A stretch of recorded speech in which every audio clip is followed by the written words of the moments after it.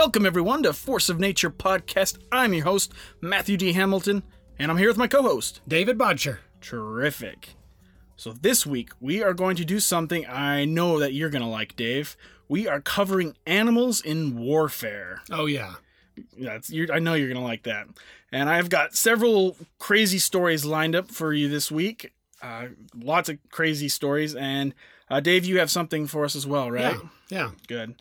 And I was a bit strapped for time this week with Memorial Day, and I've actually been a little sick the last couple days.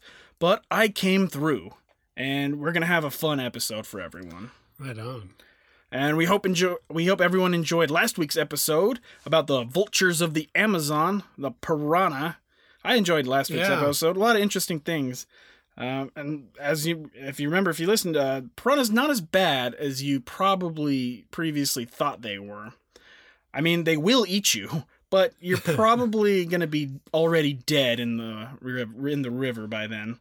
Yeah. But go back and check that out if you haven't yet. As always, we are joined in the studio by Colonel Cheetor. Of course I'm here, you jabronis. It's not like you take me out anywhere. No, you don't. No, you kind of stay put right there, don't you? I don't think you've moved in a long time. He stands at attention for a long time. That helmet still doesn't fit him all the way. We seriously have an Army, was that World War II helmet? Yeah. Colonel Cheetor wears a real actual helmet. Hey, he's fitting into the So episode. he does. He fits right in. And you know how we call him Colonel Cheetor? There's a lot of other animals we're going to talk about that have names like that. There's sergeants, colonels. So yeah, it's going to be fun. As always, we want to thank all of our listeners for tuning into us. We've been doing real well on our downloads lately. Last week we had our most hits in a day, so that's really cool to see that. Right on. So thank you, everyone. And if you enjoy the show, something you can do is go to iTunes, Apple Podcasts, or whatever platform you use. Give us a review. Give us 5 stars. Say something you like about the show. And I know I say this every week. The ratings and reviews really do help our podcast gain attention and gain more listeners. So the reviews actually do mean more than you think. So please go ahead and do that for us. It means a lot. All right. You're kind of ready to get going? Yeah. All right. So there's really a lot to cover here. Animals have played a role in warfare since there was warfare. Yeah. So forever. Animals have been turned into weapons. They have been used as transportation for people and equipment, and even used in the role of mascots to kind of boost morale for troops. So what we're going to do is we're going to focus on some stories, kind of more unconventional stories that somehow involve animals in warfare. And also to let everybody know, this is part 1. There's way too much to fit in this for one episode, so we are going to also do a part 2 next week. I'll have more time to do research, and we can hit a couple other things I wanted to touch on. Sounds good. So yeah, this week is kind of be more, just got some fun stories for everyone. You could probably even have, you could almost separate each war and have you really animals could for each war in there. Yeah, no, like with World War I and II especially, there's a lot of them out there, and we're going to cover a couple of them. But yeah, there's so many. Anyway, throughout history, many animals have played a part in warfare. Some of the more common ones that you would typically think about are horses. Horses might be the main one, I would kind of think. Yeah. And they were used for many things, charging into battle, transportation, other things, so many things. Yeah. I mean, they changed the face of war when they used them as cavalry. Or they changed the West. You're talking about in the West? No, for just in war, general. in Yeah, war. in general, when they you're started right. riding them into combat, that changed. You're exactly right. It changed warfare. And the horses helped the movement in the United States move westward. There's so many things that horses have done. Also, camels were a big one as well. Yeah, camels were. They did some kind of the same things horses did for a lot of the part. But also, you have elephants, dogs, pigeons, cats, and a bunch more. And that's going to take us to our first story. Let's get into it. Involving any of these animals, this story involves bats. Oh. Sounds weird, right? Yeah. But in order to tell all of these stories, Dave, we need to do something first. I think we need to dust off the old time machine. Sometime somewhere. That's right. We haven't used the time machine in quite a while. No. And for this first story, we're going to be bouncing back in between wars and stuff, just because that's how I found them. But first, let's go to World War II.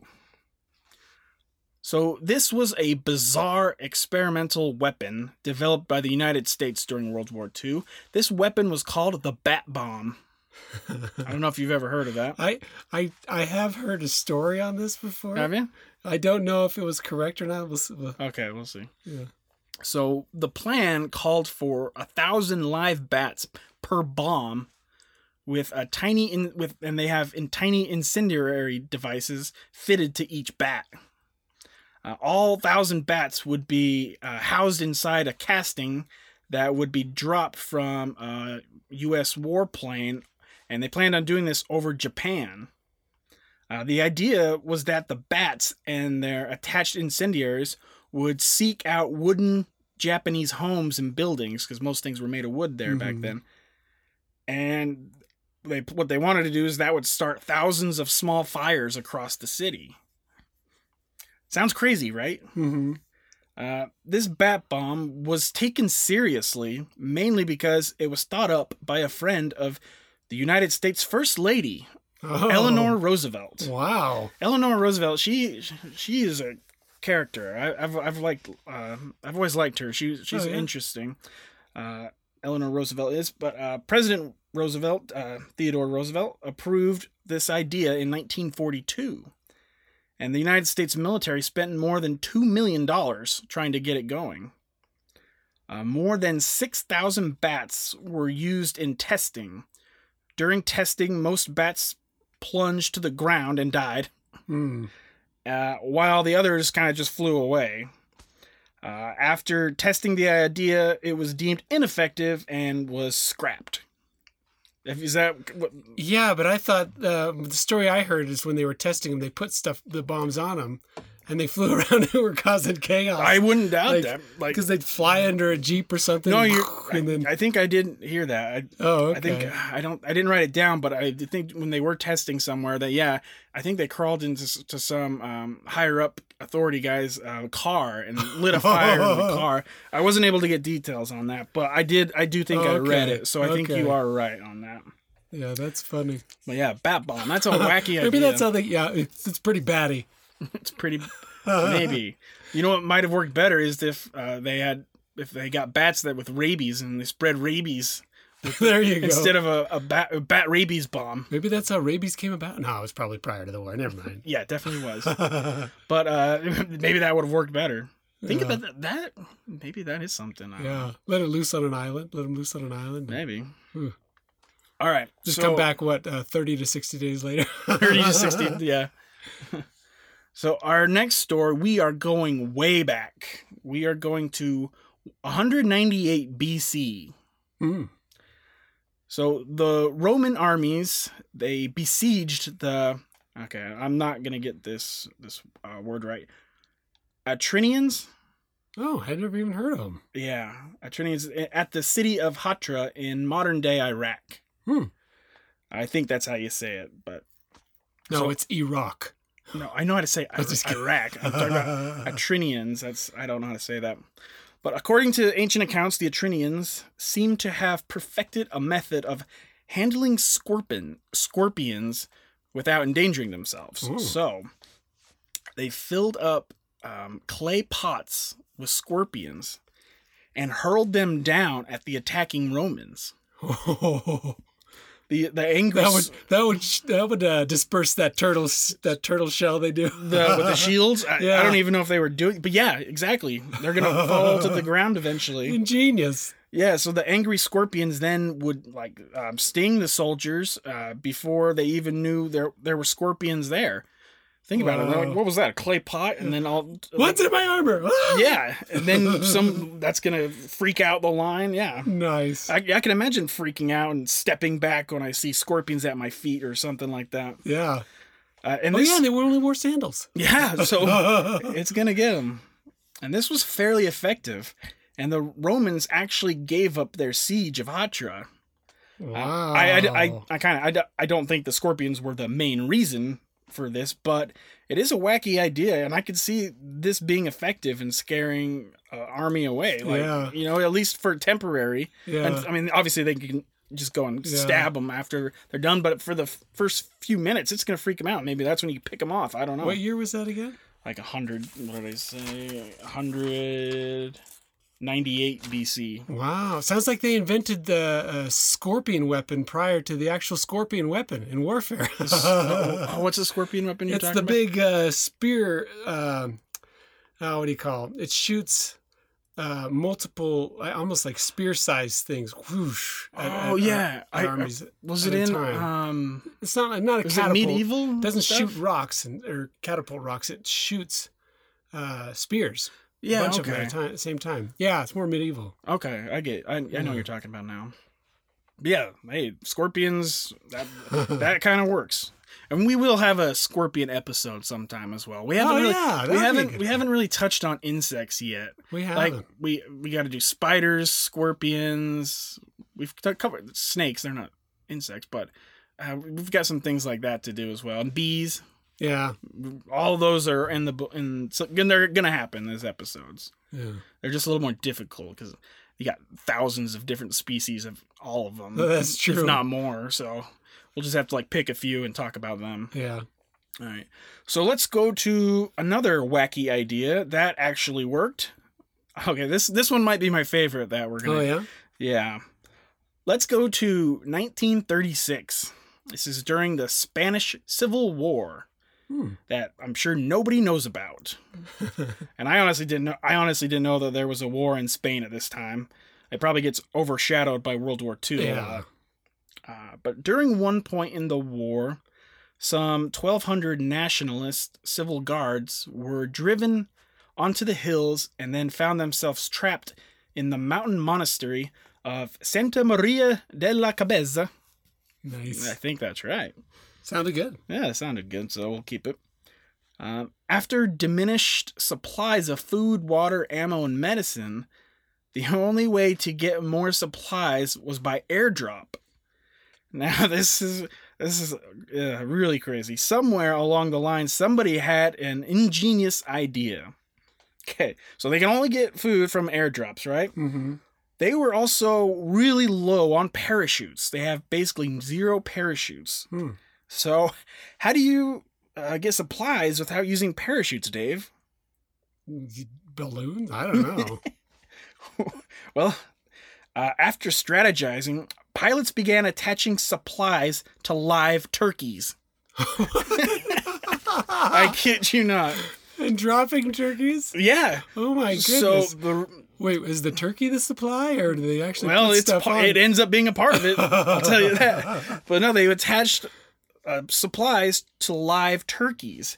So the reason, and no parachutes either, is that turkeys would flap their wings as they fell, and which would slow their descent.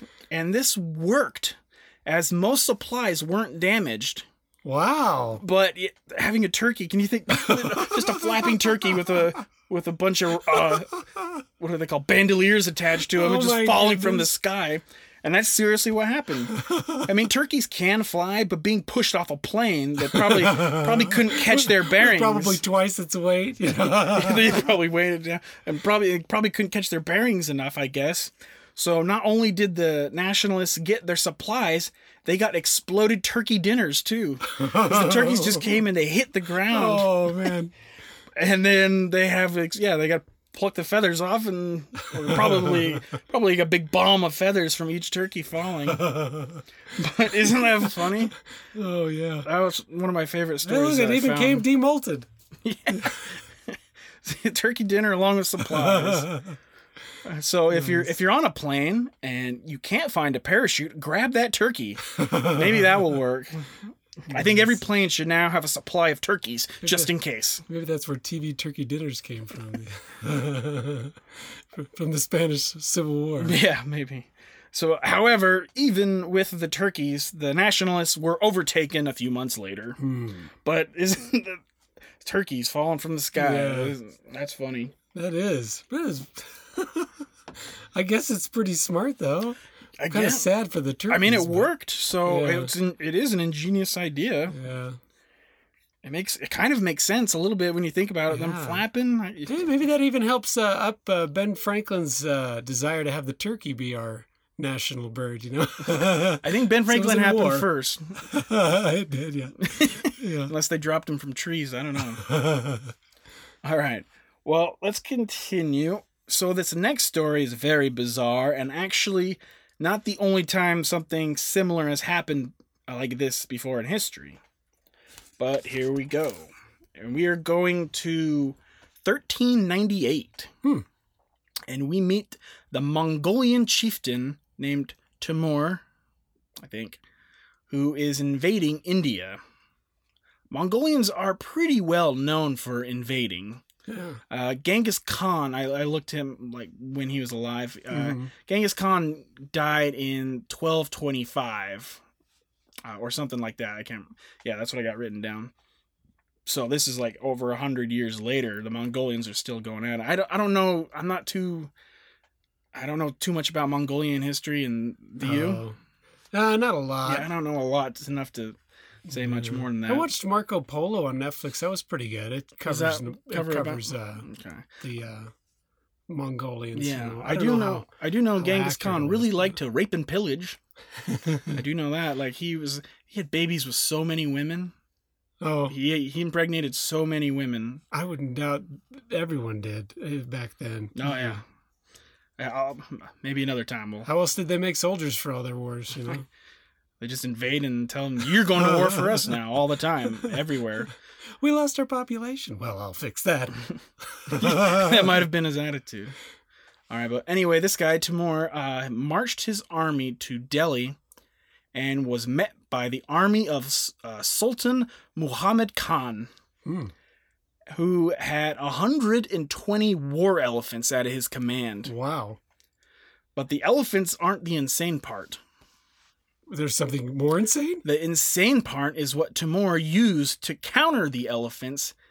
He used camels. Oh, I thought you were going to say mice for a second there. He used camels, but these camels were also on fire. Oh my goodness. So Khan was confident on victory and ordered his army along with the elephants to advance. Timur needed to do something. His army was starting to panic. Timur had heard that elephants were easily startled, which is true. They are easily startled. So he got he had nothing else to lose. So Timur ordered all the camels to the front lines, then covered them with straw and flammable oil and set them on fire. Oh my goodness, that is so mean. Yeah, there's a lot of mean stuff that we've done to animals in war. But the camels being on fire, they started charging forward towards the elephants, and they scared the shit out of the elephants. The elephants then turned around and ran, which they're not dumb. Well, which is unfortunate for the Indian army because they were right behind the elephants. Now, Khan could only watch helplessly as his elephants ran over his army, and no one could stop their stampede, which pretty much destroyed his army. 120 elephants, isn't? Oh my goodness! Oh, And then they're turning around, just bashing people out of the way. That would be a sight to see. Yeah. Wow. And Probably didn't even have to fire a shot then. No, They didn't have guns back then, but an arrow. Oh, there you go. Timur would go on to pillage and I'm assuming rape all of Delhi. Timur then added that he then added the elephants to his army, which he then took to Ankara for more pillaging and I'm assuming raping. Wow. And he probably wrote in his rule book, stay back at least 100 yards from these elephants. Yeah, so that nobody else gets the same idea. And this was all due to lighting camels on fire. And like I said, this isn't the only time that's happened in war. I read another story where they lit pigs on fire and did the same thing. Oh my goodness. So if you're being attacked by an elephant, light something on fire. Gee, and that's how they invented bacon. Wow. All right. I got another story here. We are going to World War I. And we are going to meet a famous goat. This goat's name is Bill. for Billy Goat. How original. Yeah, how original. So, in 1914, Canadian soldiers traveling through Broadview in Canada, when soldiers spotted a young woman named Daisy on the train platform. Daisy had her goat for some reason, which she then gave to these soldiers. And they named him Bill and took him to basic training in Ontario.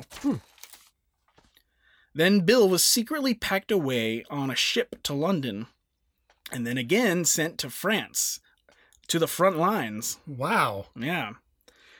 The soldiers were ordered to leave him behind, but brought him anyway. And the soldiers treated Bill as one of the guys, pretty much. He was one of the boys. One time, Bill was court-martialed for eating another officer's roll. He was court-martialed a second time for charging on a superior. Like butting him, headbutting him. How do you plead? Bad. Okay, that was a good one. But don't worry, because Bill proved himself in battle. In February 1915, he was given the rank of sergeant. Wow. This goat is a sergeant. During battles, Sergeant Bill had several shrapnel wounds, and he survived. Wow. He also had shell shock and trench foot. So he was suffering. Trench hoof? Yeah, I guess trench hoof. Do you know what trench foot is? I don't. I don't either. I assume it's like where they start getting gangrene or something. Yeah, that's what I was thinking too. Then one time he even disappeared for some reason, leaving all of his comrades worried, but he was eventually found and he was safe and sound. Nice. Sergeant Bill is also credited with saving three people's lives. Wow. Goats have really good hearing. They have a lot better hearing than we do. So it's believed that he heard a shell coming and he butted another sergeant and two others into a mud-filled trench just before a shell exploded, right where they were standing, and they all survived. Wow. Bill received the General Service Medal and the Victory Medal after the war. He fought with the 5th Infantry Battalion, and after the war, when they returned home, Sergeant Bill led the parade. Nice. When he died, Bill was stuffed and eventually returned to Broadview, where he is now in a place of honor in the Broadview Museum and is considered a Canadian hero of World War I. That's awesome. It's kind of a cool story. Yeah. Huh? And let that be a lesson to all soldiers, even though you're court-martialed, you can still become sergeant. I thought you were going to say, let that be the lesson to all you goats. Yeah. And nice. there was an episode about him on the Travel Channel show called Mysteries at the Museum. I never watched it. Do you know that show? No, I've never heard of that one. I'll have to look that one up. Yeah, he's then. been in a I couple. wanna see that. He's kind of a famous character in Canada, I think. Okay. Yeah, that's a cool I wanna story, see though. that. Huh? Yeah. All right, so we're gonna stay in World War I for now, and we're gonna talk about a story, and this story is about cats. In World War I, an estimated 500,000 cats served in the Great War. Wow. Yeah. One of the biggest roles cats played was rodent patrol. That's perfect. Cats literally are little murderers. They are like you have a cat, Mikey. Mikey is a little murderer. I've seen him kill grasshoppers. Oh, that was his favorite thing to do. Yeah, chase grasshoppers. All cats are little murderers, whether you like it or not. And he tortures them. It's like I'll take one leg and leave the rest of him. Cats come back for you like tomorrow. That. So they're the perfect animal for this. Don't go too far. Ha ha ha. Yeah, that's just the cat mentality. They're little murderers. So. Their biggest roles played for rodent patrol in ships and in the trenches. Think about in the trenches with like terrible conditions and dead bodies. That obviously attracts rats, and having cats in the trenches was good for everyone. And soldiers got a little relief with them being there. They got to pet the cats and they got rid of the rats. So kind of win-win. Yeah. But being in those trenches, can you imagine being in those trenches? Wouldn't that be like the worst? I can't think of anything worse than being in those trenches. Yeah.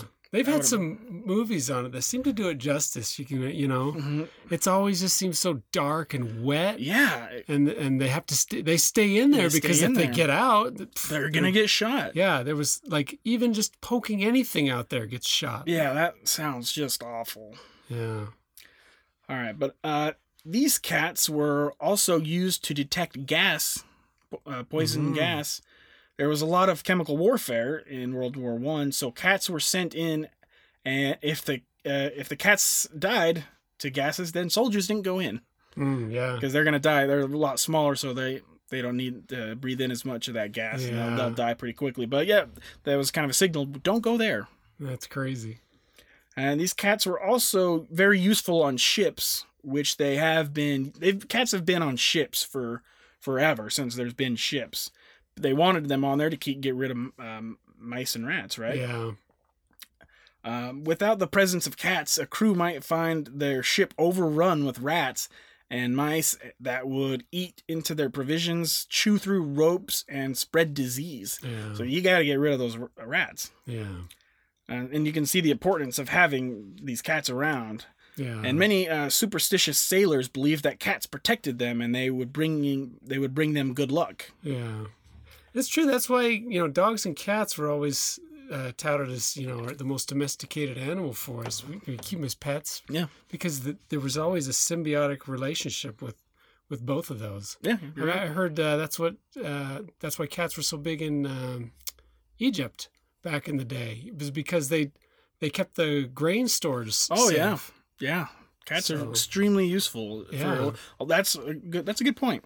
Yeah. But yeah, that's probably worldwide that cats are really Yeah, useful. so that's why they're so domesticated after thousands of years. It's like they're domesticated, but they're not at the same time. You know what I That's mean? true because a wildcat is pretty wild. Yeah, I mean, but I bet Mikey could survive out on his own. Oh yeah, any A lot cat of could. cats can just dogs. No, they're Yeah, some of had them a cat. could, but- We had a cat that would disappear for weeks at a time when I was younger, and all of a sudden he'd come right back. It's like, what have you been doing? So he hadn't eaten. Well, Yeah. we hadn't fed him, so cats are he's getting funny something. animals. Yeah. So there was also they were also part of acting as spies in the trenches. Ooh, interesting. Some were used to relay messages, moving behind enemy lines and relaying messages. One time, during the famous Christmas truce of 1914, Yeah. you've heard of that story.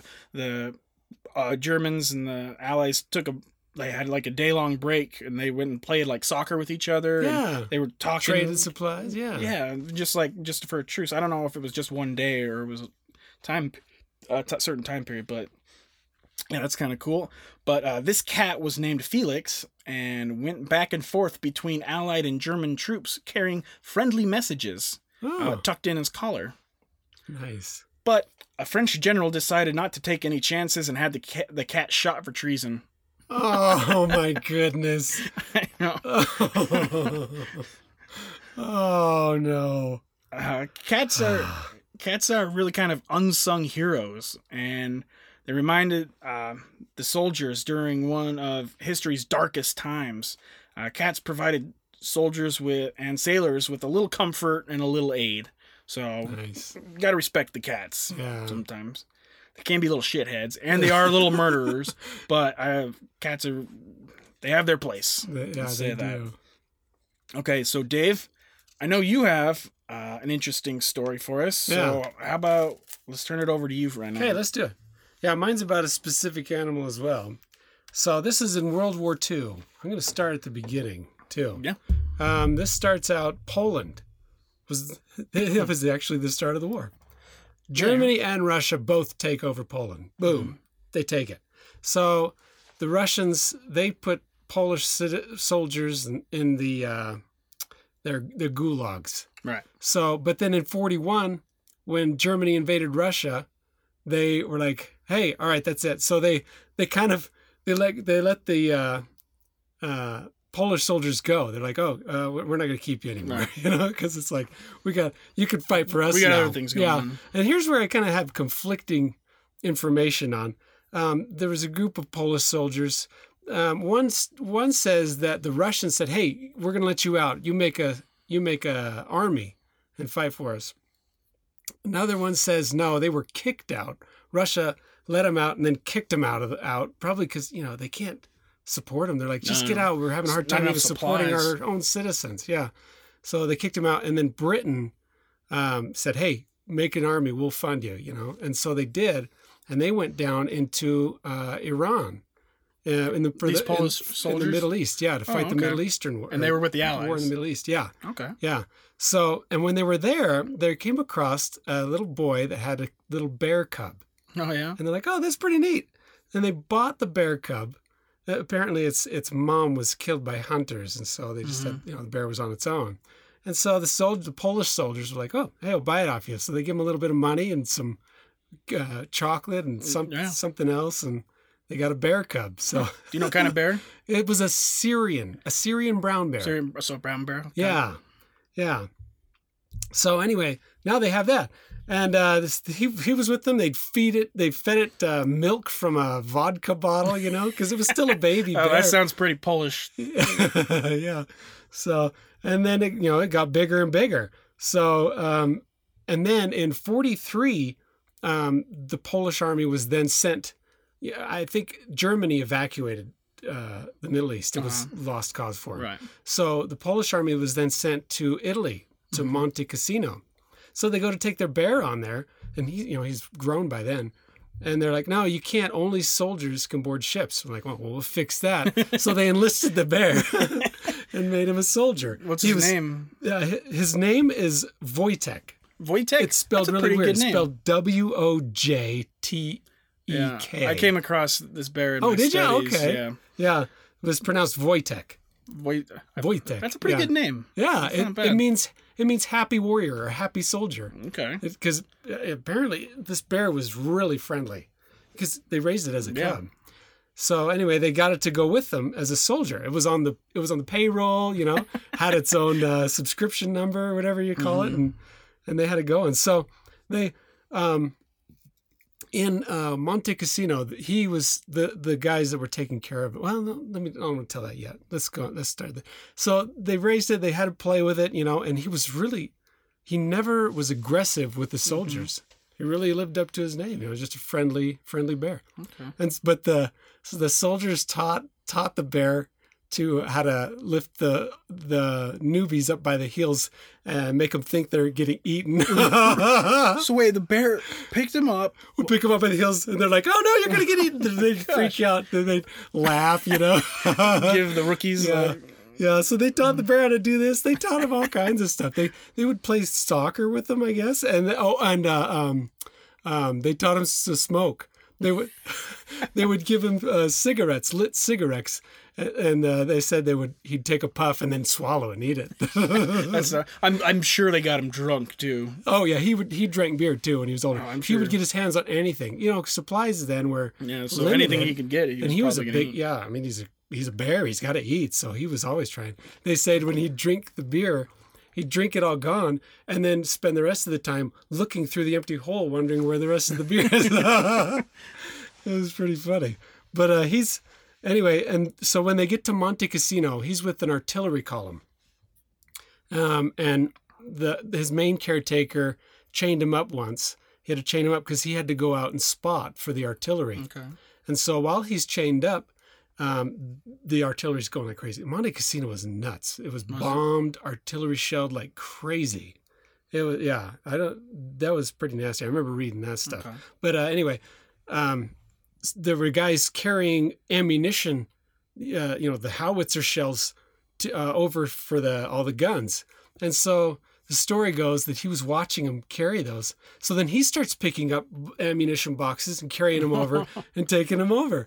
And so that's the big story with this bear is that he started helping out. Yeah, I mean it makes sense because he was learning all this stuff. He learned he'd take cigarettes. He was drinking beer with them. They taught him all this stuff, and he put it right on. He practically thought he was a human. He was raised by humans, so it was really interesting. So after that, the Polish regiment they made. Let me see if I can find it. They made their I don't know what you call it, insignia. Was now the bear as the mascot, holding a howitzer shell under one arm. It was really cool. but that became their insignia. And it ended up becoming the Polish Do they still use it? Polish Army's thing. Yeah. Oh, that's Yeah. awesome. So it was really So interesting. he's a pretty famous bear. Yeah. So and they would wrestle with him all the time. Mm-hmm. You see video of some guys boxing him, and he was really and he just sitting there Just like, hanging oh, like they're not doing anything to him, but he was really very friendly, very docile. So here's the picture of it. Oh, that's cool. It looks like Yeah. a bear with a big bomb over his Yeah, shoulder. yeah, that was awesome. But so then after fighting in Italy, the Polish army was then sent up to Scotland. And in 45, they were Disbanded. disbanded, yeah. And the Polish, they wanted to take them with them, but there was no Poland yet. Yeah. They're like, it's still controlled. Russia took it. Yeah. So they're like, we don't want. And they've interviewed soldiers from that point, and one of them said, we really wanted him to be with us. It's kind of sad that we had to leave him, but we thought, hey, we don't want to take him back, tell our stories, and then have communist Russia use the bear as their theirs. symbol. Oh, because they definitely would have. Yeah. So they're like, we left him there. They had, it was really neat. They had a Scottish soldier that actually trained the Polish soldiers. Mm-hmm. He's back in Scotland. So and his daughter ended up marrying one of the guys from the regiment. Okay. And she had, because they had the bear on there, so she had the bear for a while, and then they put it in the Edinburgh Zoo. Edinburgh. God, why am I messing up? They put him in the zoo there, and so he lived out his days there. It said the Polish soldiers would come back to visit him. And They'd throw him cigarettes to eat, and he still would. And it was said that anytime he heard someone speaking Polish, he'd get excited. Really? Yeah. Wow. It's really interesting. That's a But cool story. So he lived until 1963, died at the age of 21. Okay. They said it was partially due to esophageal scars, most likely from swallowing From the burning cigarettes. cigarettes. Yeah. So remember, kids, smoking will kill you. But yeah, that was a pretty awesome story. Yeah, The- I remember the guy. reading about him a little bit. Yeah. And that's along one of those other lines that they don't talk about much, is really what kind of morale boosting is that? I mean, It's for a big people one. that could be shell shocked. You wonder if that helps lessen that during yeah. warfare, Well, having like a dog around is nice. Yeah. It makes you happier. So having mascots around is a big thing in all of war. And I've got a couple more things Oh, right on. Yeah. to talk about. But yeah, well, that was a good story, Dave. Thanks. Thanks, yeah. What's the bear's name again? Wojtek. Wojtek. I like that name. Yeah. It sounds like a good manly. Name your son Wojtek. Wojtek. I need a Russian woman or a Polish woman, I guess. The next time you get a fuzzy dog, you name it Wojtek. Yeah. Yeah, or a dog. I'll just name a dog Wojtek. All right, but yeah, good story. So I got another one for us, and we are going to 1952 during the Korean War. Ooh. So a young Korean man sold his beloved racehorse named Achimha, maybe, but that means flame in the morning. Ooh, that's pretty cool. Yeah, he sold it to the United States Marines so he could purchase a prosthetic leg for his sister, who lost her limb on a landmine. Oh, I don't know if he got it or not, but that's pretty sweet. I like though. to think he That's a sweet did. gesture, yeah. So the Marines then renamed the horse. They named it Reckless. Reckless is a Sounds like a Marine name. Reckless is a female and was very friendly with the troops, sharing rations, living in their quarters, even snuggling with them at night. Nice. So it's not too far from the bear story. Right on. She was famous for her appetite. She loved candy, beer, eggs, and coffee. Anything Marines ate. Well, not everything. She was also known for eating poker chips and a few hats. Nice. Reckless was used to carry ammunition. Her finest hour came during the 5-day Battle of Outpost Vega in March 1953. On this day, she made 51 trips to the front lines. Yeah, in one day, 51 trips. Wow. Most of them unaccompanied, so she's by Gee. herself. She brought ammunition on her back She brought that to the front lines, and then on her way out, she took wounded Marines back with her. Oh, wow. How many miles was that? So she brought in over 9,000 pounds of ammo and walked over 35 miles in total. Oh, okay. Wow. Of under enemy fire. And she was even Jeez. wounded twice, but kept Oh my going. goodness. So this is a hell of a horse. Wow. For her bravery, Reckless was promoted to staff sergeant. Nice. She was eventually awarded 2 Purple Hearts, as well as other medals. Now, the Purple Heart, do you know exactly what that is? Yeah, for being wounded in combat. Is that what it is? Yeah. Okay. After the war, Sergeant Reckless was shipped to the United States in San Francisco. On November 10th, 1954, she was feted at the Marine Corps Ball that same evening, where she ate both the cake and flowers. Nice. Just before... Oh, that reminds me of that story I used to read to the kids. Rosie the Rose Horse. You ever hear that one? No, I don't Ah, know never mind. that I'm one. sorry. Yeah, had flowers and a cake. Maybe that's where they got it from. Probably. But just before a parade was held for her, she ate her custom-made blanket. So a substitute had to be quickly made to hold her medals. I guess, yeah, something to hold her medals on her. But Sergeant Reckless lived peacefully at Camp Pendleton until her death in 1968. Wow, that's awesome. Yeah, so there's... I mean, Camp Pendleton, that's in San Diego, isn't it? Might be. I think it is, somewhere around there. Okay. But, I mean, we've had a couple stories similar, like with what was his name, the bear? Wojtek. Yeah. We had Bill the Goat and Yeah. Reckless, and I think I got it. We even had Stubbs the dog in a previous episode. Remember that? From World War One? I don't think we did. We did. I told it. Oh, you did? Yeah. We I can't did. remember That was what on story, which episode that episode was? 26, Hero Oh, Animals. okay. I would think that was the one, yeah. I think I've got one or two more like that, too. So our next story, we are going to Soviet Russia. Nice. Very nice. That's a pretty good accent to do. I have heard of this story before. In the 1930s, the Soviets began training dogs to blow up enemy tanks. Oh, you've heard of this, right? Yeah. Initially, the Soviets tried to teach the dogs to drop bombs under the tanks and then return back to their handlers. But this training was deemed too complicated, and the dogs frequently returned with the explosive still attached and nothing happening. Yeah. So the Soviets modified the bombs to detonate on impact, making their dogs like unwilling kamikazes. They put saddles on the dogs carrying the explosives. The explosives had 2 sets of 6 kilograms of TNT. I don't know how much that is, but if it's gonna blow a tank up, I'm assuming it's enough. Oh yeah. That would explode the bottom of the tank, which is seen as the most vulnerable part. Yeah. During training, they would keep the dogs without food for a while and then put hot food under the tanks. And the dogs would go under the tanks and then the food was there. That's kind of how they taught them to go under like that. Yeah. Then they were taught this in simulations with gunfire and with the tanks running. So they started just with the tank and then they got heavier and heavier.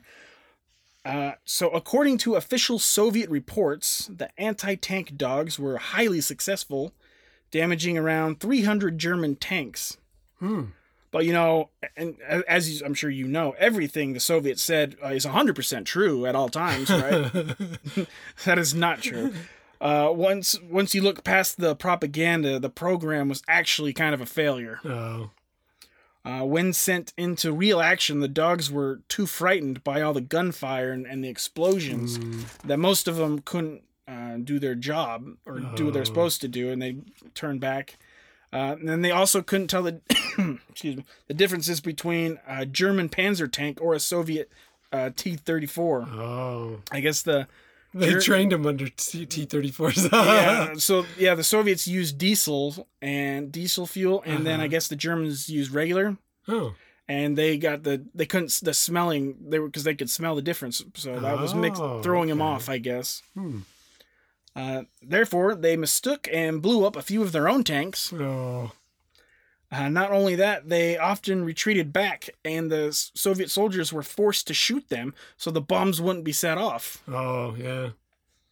And this actually didn't sit well with the Soviet soldiers either. They said enough men were being killed, and now they're killing dogs. Oh, yeah. So soldiers weren't into that as much. And the Nazis, they saw use of the dogs as a desperate measure by Stalin and used their own propaganda to discredit them, saying the Soviets sent dogs instead of men into battle. Oh. So the Nazis were really good at their propaganda and spinning things like that. Soviets were good at it too, but I think the Nazis might be better. However, there is evidence of some success. For example, at the Battle of Kursk, isn't that the famous big tank battle? Yeah. 16 dogs disabled 12 German tanks. Oh. So it wasn't all a failure. There was some success. It kind of makes sense if you think about it. If you could get a dog to go under a tank and blow it up, that sounds good in theory, but it didn't work that well. Okay. So let's go back to World War I with this next story. And we are going to meet a pig.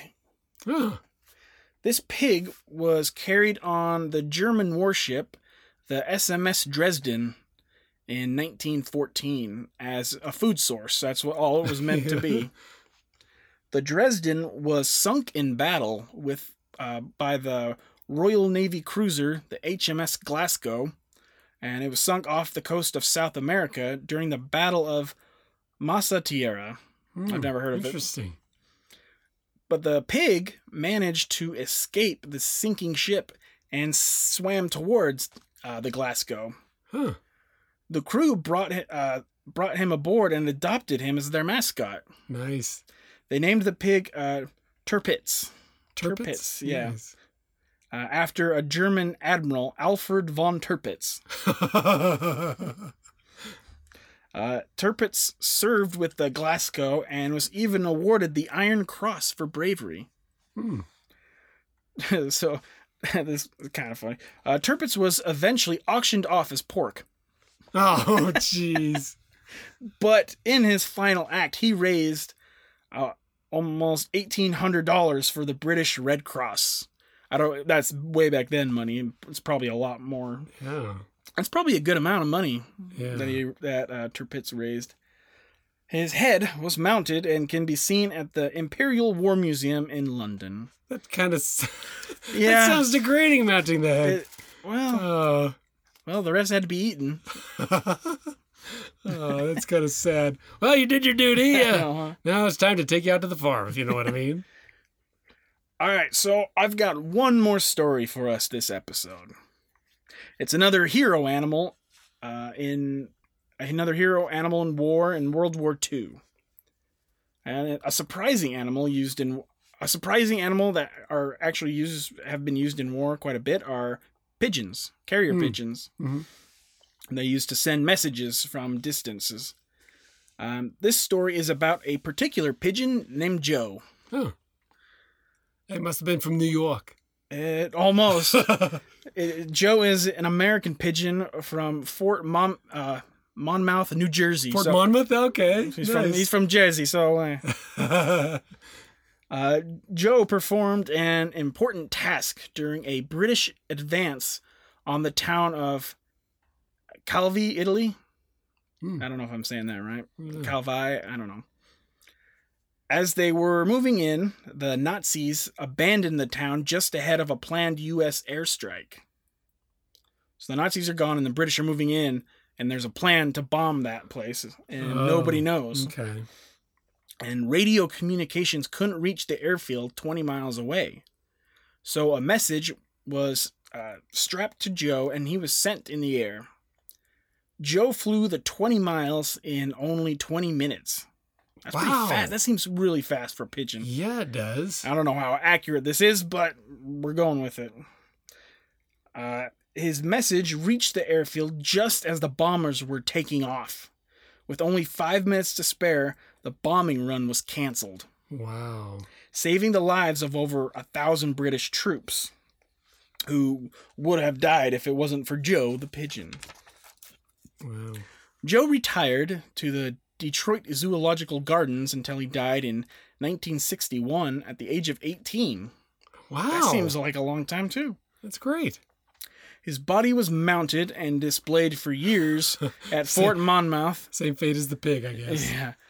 Which the fort closed in 2011, so I have no idea where Joe is anymore. Oh, that's too bad. Yeah, but we had a lot of similar stories in some of them, huh? Yeah. Like with crap, what's his name? Wojtek? Wojtek. I gotta write that down. Yeah, Wojtek and Bill. There's a lot of similar stories in the animals. Yeah, it's nice to see them get their due, though, you know? Yeah, it really is. Get their honor for what they do. And Dave, that is going to wrap up the episode. Nice. I hope everyone enjoyed these really cool and interesting stories. Well, I did. Animals in warfare. Yeah, I found this one a lot of fun. And like I said, I was a bit strapped for time this week, so we're going to do a part 2 on this topic next week. So we're going to have more crazy stories next week. It should be fun. I already know of a couple things I want to talk about. Oh, right on. I want to do a little more on horses. Maybe a little more on the history side, but we'll mix in some stories. Yeah. We'll see. I'll figure it out as I'm doing it, like I normally do. So, and I wanted to say this to everyone. At the end of next month, in June, will be our 1-year anniversary. Hey! And I have an idea for an episode where we will kind of retell some of our favorite stories from the year. So, Dave, think of some that you really liked. And anybody else, if you have a favorite story, a couple favorite stories, let us know what they are, and then we can share them again. And also, I think we're going to cover a few stories from listeners that have sent in stories as well. Oh, right on. I got one in particular that's going to be really good. Okay. So yeah, that's going to be the plan for, in a couple. We still got a couple weeks for that. Okay. We'll see. Yeah, we got a couple weeks, and then I'm thinking about doing a shark episode coming up soon again. It's summertime, pretty much. Yeah, thanks, Matt. Oh yeah, Dave has a huge fear of sharks, so you ready for that one? Before we go to the beach. Yeah. All right. We're either gonna cover the bull shark or the great white. Oh yes. Your two favorites, or the tiger. All three. I haven't decided yet, so we'll probably have a shark episode coming up sometime soon, though. All right, so Dave, if our listeners want to help out and contribute to the show, what can they do for us? Go to iTunes, Apple Podcasts, Spotify. I got worse man, today. that was bad. Ah. Well, they can go to iTunes, Apple Podcasts, give us a review, give us 5 stars, say something you like about the show. The ratings and reviews, they really help us out, guys. So take the 20, 30 seconds and do that for us. It means a lot. Like I said, I've said this multiple times. I've learned that the ratings and the reviews are what really helps a podcast climb the charts and helps make them more popular. And we want to be a popular show. Yeah. I work hard on making this, and Dave works hard as well for 20 minutes. I'm just kidding. Dave works hard. So review means a lot more than you think. And you can do that on whatever platform you use, or you can even go to our Facebook page and give us one there. And we will give shout-outs to anyone who does. Now, if you want to be an even more wonderful person, become a producer of the show, you can go to PayPal or Venmo and leave a little donation. That would mean a whole lot to us. I don't care if it's $1, $100, anything helps. And we will absolutely love you for helping us. I've said before, I wanted to try and we're going to try to get some merchandise going. Maybe I want some t-shirts or hats, and coffee mugs. Yeah. I want to do a lot of things. So donations are going to help us get that going. So it does mean a lot to us if you can help out. Yeah. So you can do that on PayPal. You can find us by our email, forceofnaturepod@gmail.com, or on Venmo on my personal account, Matthew-Hamilton-51. And that's all in the description below as well. And to all the listeners, feel free to contact us if you ever want to. Tell us a cool animal-related story of you or someone you know. And do that quick, because then we might be able to mention it on our anniversary episode. So if you have a cool story, now's the time to send it in. But also, if you want to suggest an episode idea, or if you just want to ask a question or say hi, please feel free. You can email us or message us on Facebook at any time. Also, help us grow by recommending us to family and friends. Tell them we are on iTunes, Spotify, Stitcher, Google, all the ones we need to be on. Anything to add, Dave? No, I'm good. All right, Colonel Cheetor? Those were some pretty cool animals, but I outrank all of those jabronis. Well, that's true. I guess that is true, right? Yeah. Well, good for you, Cheetor. This is Force of Nature Podcast. Thank you for joining us. Tell your friends, be a part of building us up, and we will see you next week. Bye.